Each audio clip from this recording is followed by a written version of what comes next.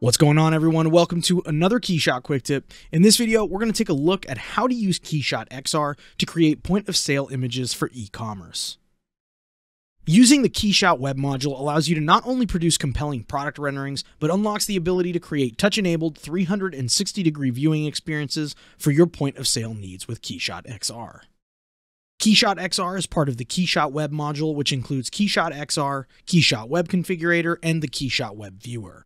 But today I'll be focusing specifically on KeyShot XR and its use case for e-commerce. Creating a KeyShot XR is relatively straightforward, but there are a few considerations to take into account when prepping your files for your e-commerce platform. Let's start with our product. Once my model is imported and materials have been applied, it's best to make sure that the scene's background is a pure white. This is the most common background color for websites and will provide more flexibility when adding the visuals to your product page. Start by opening the Environment tab in the Project panel, go to the Ground section to make sure your Ground Shadows checkbox is not selected, then make sure your background color is set to white. You can set your background color to white under the Background section, or by locating the Photographic settings in the Image tab and changing the background color to white under the Layers section. With your background set, the next thing to consider is your image size and resolution. It's always best to check your individual e-commerce platform's image requirements, but one option that will provide the widest array of uses for your visuals is a 1:1 aspect ratio with a minimum width or height of 1500 pixels and a maximum of 2500 pixels.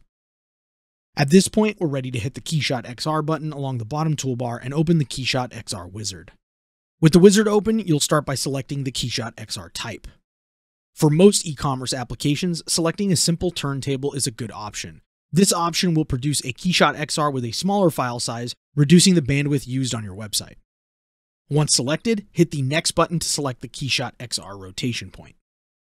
Be aware that for your KeyShot XR to accurately spin around its center point, the model itself should be modeled with the pivot at absolute 0.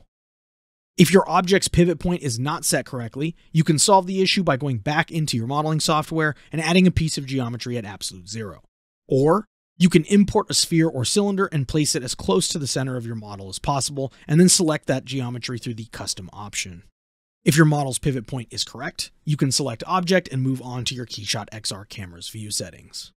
These settings will reflect your camera tab's current settings, so if you have your camera set to your position of choice, you should only need to adjust your camera's elevation.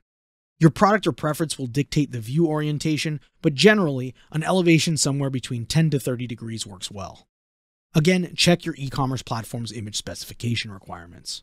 You can then fine-tune the rest of your camera settings if necessary, or hit the Next button to continue to the KeyShot XR smoothness. Here, I recommend setting the frames to 24, 48, or 72. Just remember that higher frames can take longer to load. When you hit Next, you can enter the output name, location, and image resolution, but I prefer to do this from the Render options by clicking the Render Options button on the bottom right of the window. At this point, you can adjust any parameters you'd like the same way you would when rendering a still image or animation. Just make sure that KeyShot XR is selected along the top of the output window before rendering. Once your KeyShot XR is rendered, you can find it in the KeyShot Resources folder under Renderings. It includes all the individual rendered frames, an instructions HTML document that will provide code and instructions for uploading to your own web server, and lastly, an HTML doc of your KeyShot XR. From here, you can share your KeyShot XR with stakeholders and other development partners, as well as host it on your own website. Or you can use the individual frames of the KeyShot XR for the product visuals on your e-commerce website of choice.